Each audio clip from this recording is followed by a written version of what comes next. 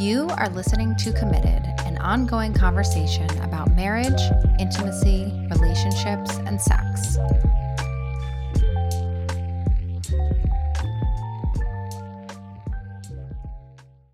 As you and I had a conversation a few days ago about marriage, and one thing I mentioned in that conversation was 50, 60 years ago in the U.S., I can't speak to Europe, but in the U.S., if a guy and a girl got married, they were not expected to be best friends. Like the guy would have his buddies where he'd smoke cigars with or go bowling with or do whatever the hell guys did back in the 1950s.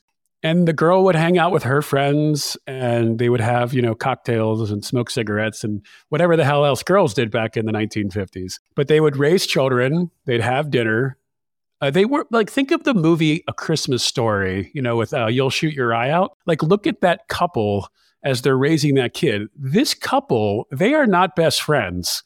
They are husband and wife, and they are raising these two kids. Now, this isn't the best example because, it's not very romantic. But I think I think something that came to mind after having that conversation and recently having matched with this girl online in Germany who literally said, I want to find a husband and have kids, and this is my plan, and this is what I want to do. And she basically sent me a resume, like a dating resume, which I'm just blown away by. I've never seen anyone do this before. I'm very much intrigued by her, and she knows exactly what she wants. So in the last 24 hours, even last night when I couldn't sleep, I was thinking, maybe I've been thinking about this the wrong way. Not the wrong way, but the suboptimal way.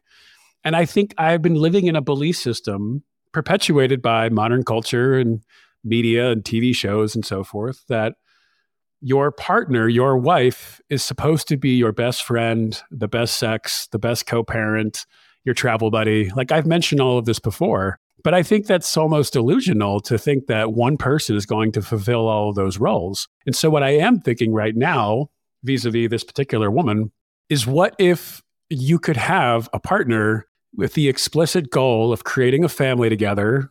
Obviously, you're going to want to have shared values. You're going to want to have like some sort of healthy sex life. You're going to want to have, if she lights money on fire and I'm a minimalist, it's not going to work. There's got to be some sort of shared values. But what if you could find someone like that? And then I was literally thinking this, I could still rely on Taya as being one of my best friends. Like I don't have to like swap Taya out with some other girl and be like, okay, this new girl, she's now my best friend and Taya gets knocked down 2 notches. Like I could still rely on Taya as being a really good friend in my life and a source of like love and joy and companionship, even if we're only talking over video from 3,000 miles away. What if my family and my other friends together could be my tribe? And then this woman would basically just be my wife to reproduce with, and we would have shared values and we agree beforehand on what we would want it. We've already talked about that. We're like, yeah, I would want my kids to be at least bilingual.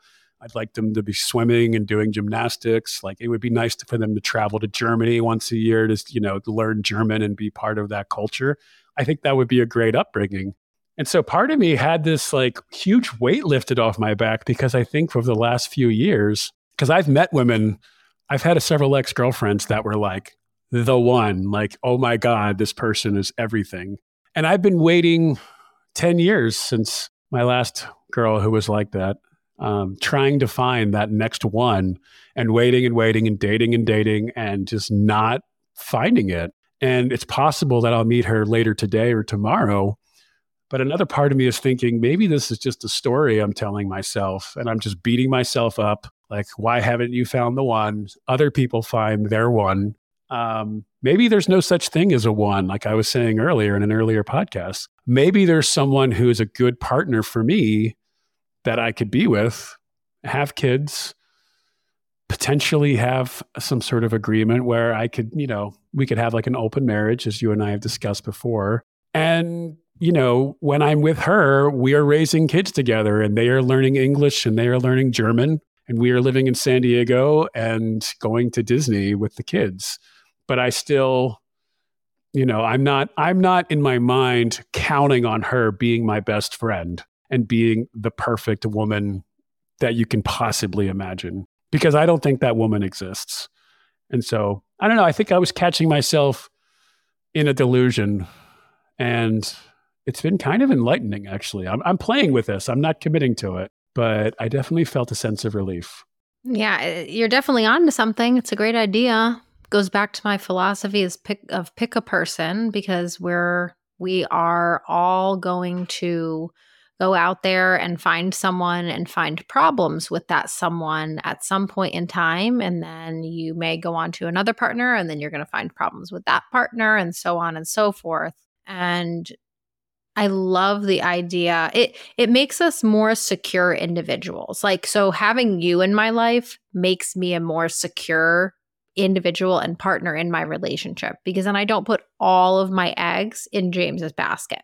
If I am expecting everything from him, then that is way too much pressure on him.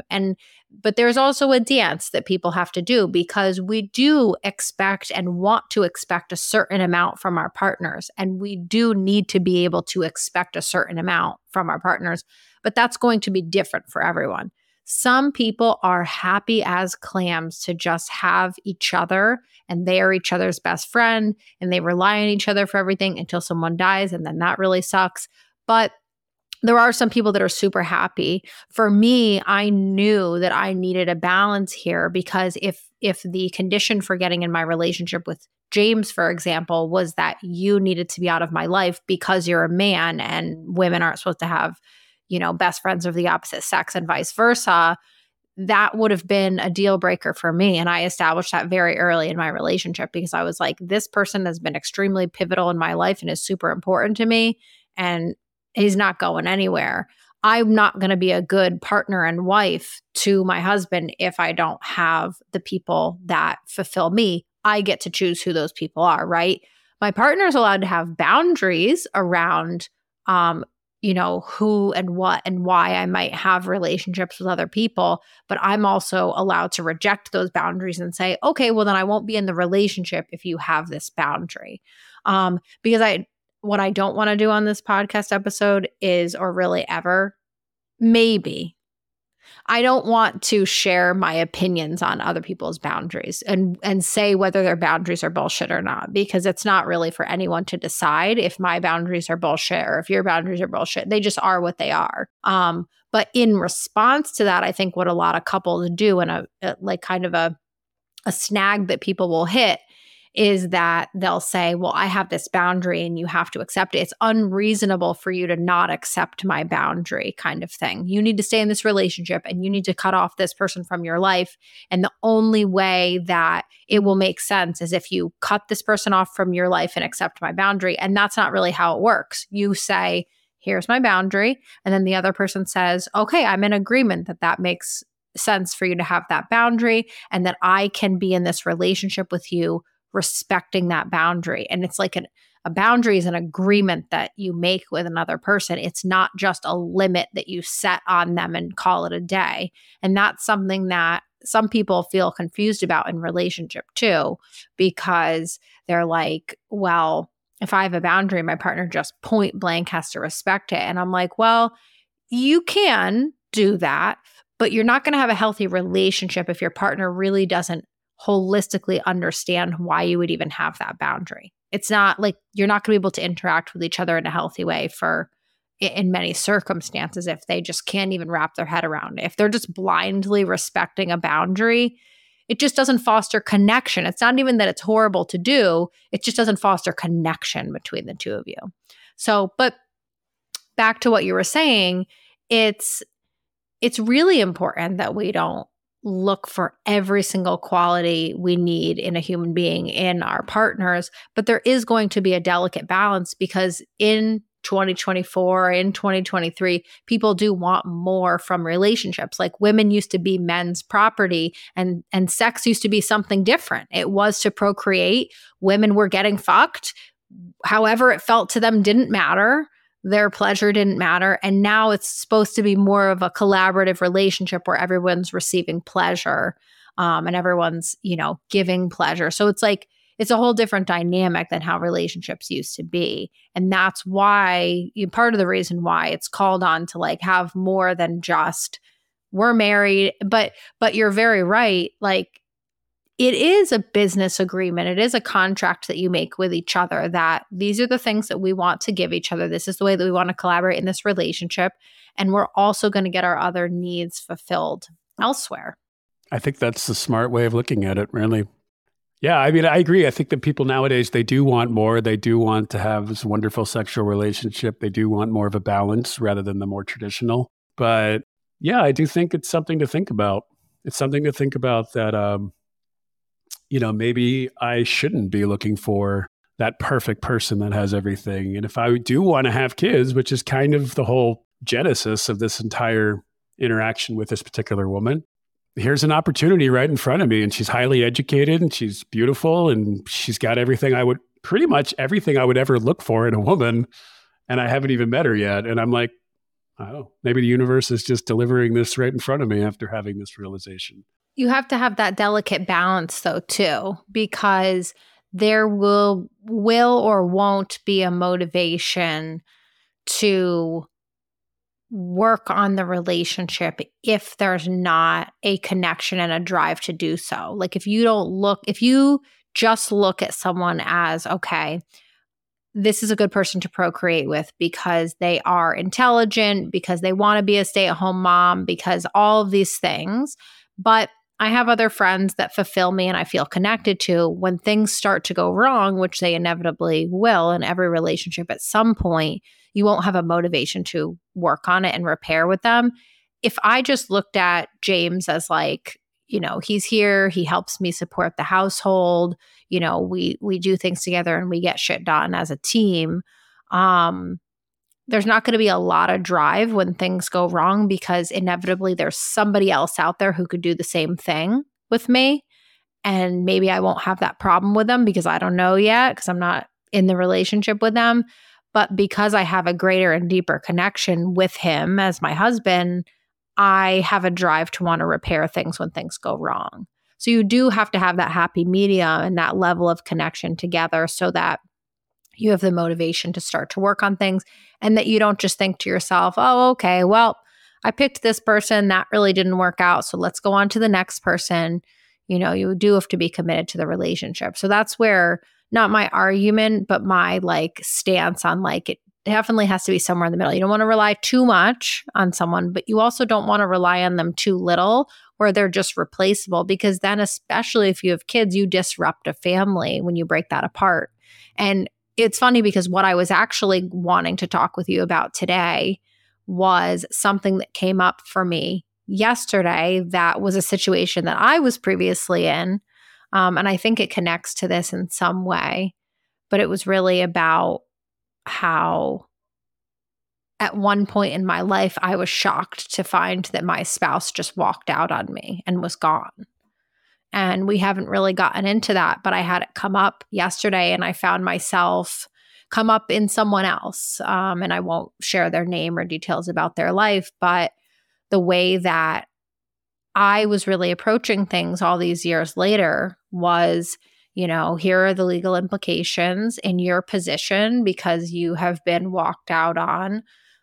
This is what I would do in terms of your kids. This is what I would talk to your lawyer about XYZ. And we went through the whole thing. But what really struck me, and I was able to really look at it from a business perspective. I basically left all emotion out of it, talked with this person about it, gave my advice in person because I didn't want to text about it and make anything convoluted. I just wanted to say, I hear you. I hear that this is what's going on.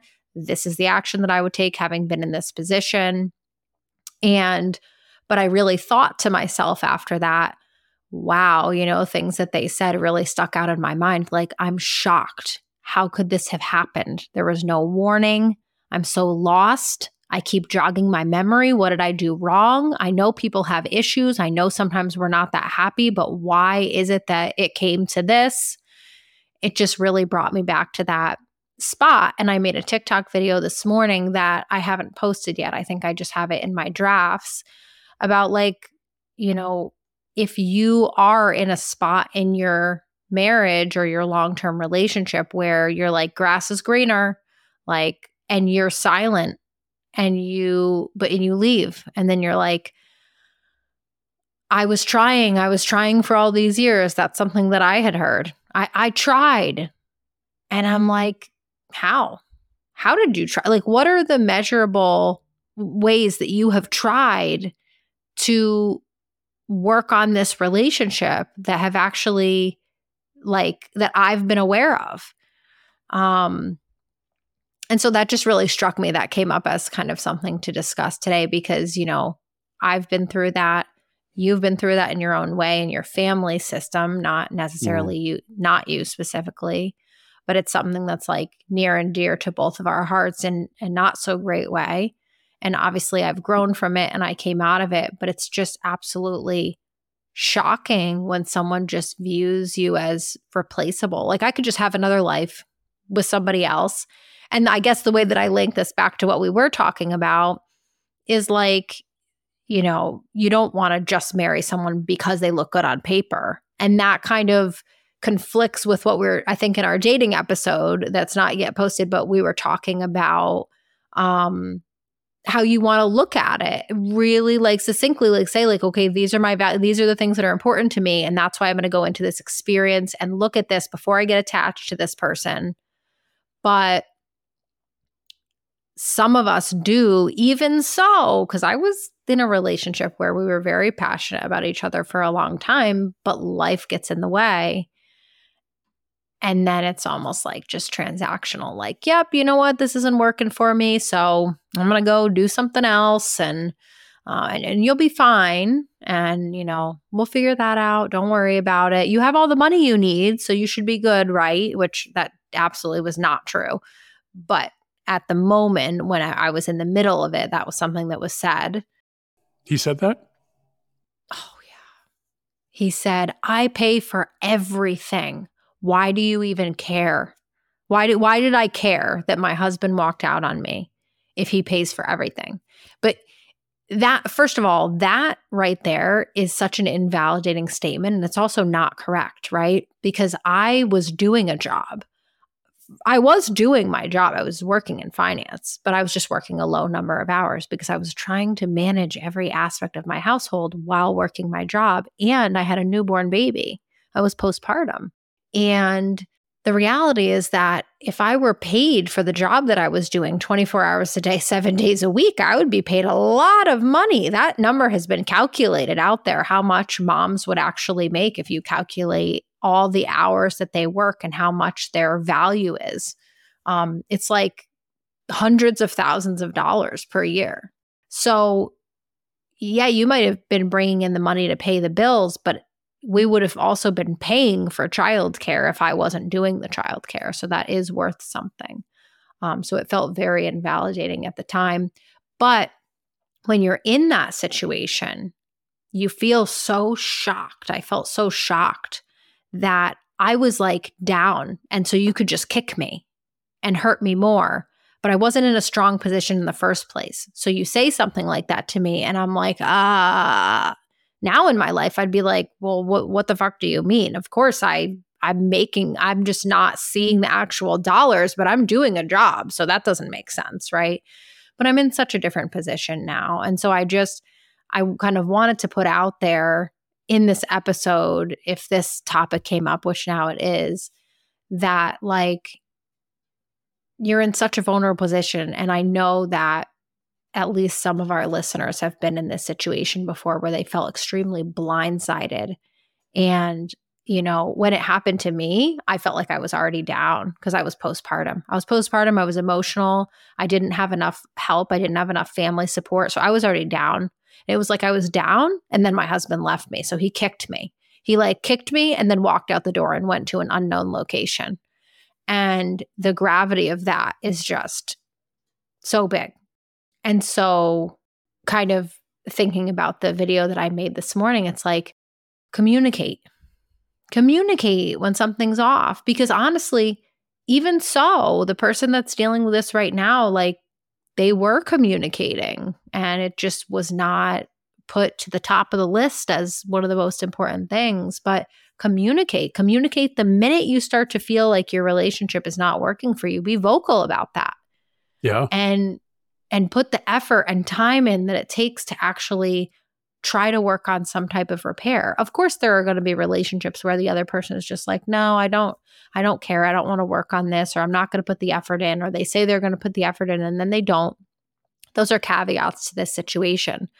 But it's very rarely that a relationship just vanishes. Like everything was completely fine and then you just walk out the door. So like noticing and really being aware of that fact. And again, could link this to our dating episode. Ask these types of questions. If you are very hell-bent on once I get married, I stay married, you better be talking to your date about that on the third date when you're like, hey, we could be boyfriend, girlfriend, or girlfriend, girlfriend, or boyfriend, boyfriend. Like talk about what your expectations are of a serious long-term relationship and what that looks like. What's your action plan when you find that things are getting challenging? What are you going to do?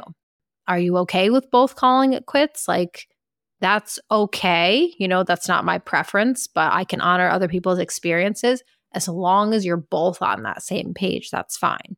Yeah, I think communication would be, I wish everyone knew that, because my first memory ever is coming home at like 5 years old with my mom and my siblings. And there being this, late at night, it was like Thanksgiving or something. And this huge moving truck up at the house with all of these strange men inside my house moving furniture out. And like all of me and my siblings and I are just crying because we thought we're being robbed. We have no idea what's going on. And it was my dad moving out. And my dad's just a doofus. Like my mom knew he was moving out, but she didn't tell us, of course. And he thought that we were staying the night up with my mother's parents in Pennsylvania, or there was some sort of miscommunication. So, or whatever the case was, he was not supposed to be there when we got home. Like it was supposed to be all done.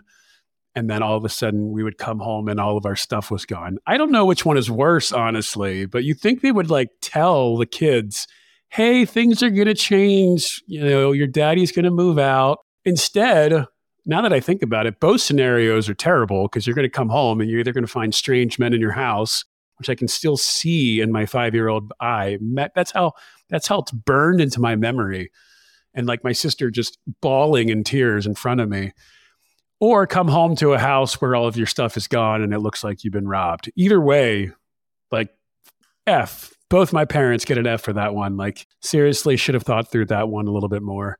Maybe nowadays people are better at it. I mean, and I'm talking about these types of situations. Of course, there are situations where people come to grips with, okay, this is what we're doing, and they communicate it to their children. But I'm specifically talking about these situations where people feel blindsided by it, and then they don't understand how their life is going to change as a result of that. It's just a whole mess. My kids certainly were not told. I wasn't even told. All of a sudden, I was told, maybe you should take the kids out of the house because my dad's going to come and move my stuff out with me. And I'm like, no, like we have a baby, a less than 1-year-old baby. I need you. Like, no, I'm not going to live in the house that we bought alone, And it's like, that's when these types of things were thrown on me. Like, I pay for everything. Who cares? Like, who cares? Like, you're my companion. Things may have been challenging over the past few months, but I just had a baby come out of my body, So these types of scenarios where it's just a complete shock and you're just unsure how it got to this and what the other person was thinking. And yeah, there's obviously a level of immaturity. Sometimes there's drug abuse that's happening with people, and their brain chemistry is not right. And so they're making choice decisions.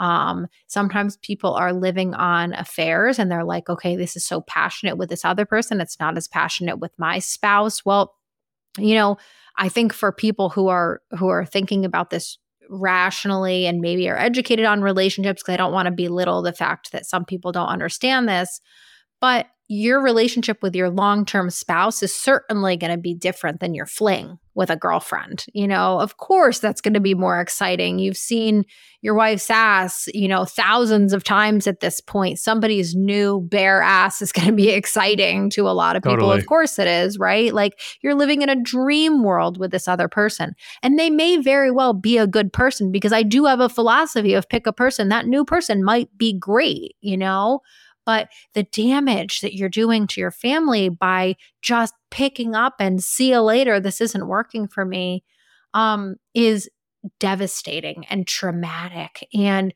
you can't be thinking about your kids when you do something like that. You have blocked it out of your brain because you know how painful it would be to actually feel the feelings of, like, when you were talking, I was feeling like almost tearing up, like I was feeling emotional, and I was picturing you, and I was feeling emotional. And like I was also picturing my daughter on one of the first nights and the second nights and the third nights that he left, and I'm putting her in bed and she says, "When is daddy coming back?" And I'm sitting there and saying, "Honey, I don't know. Like, I'm so confused. I don't know." But also needing to be an adult for her and strong for her.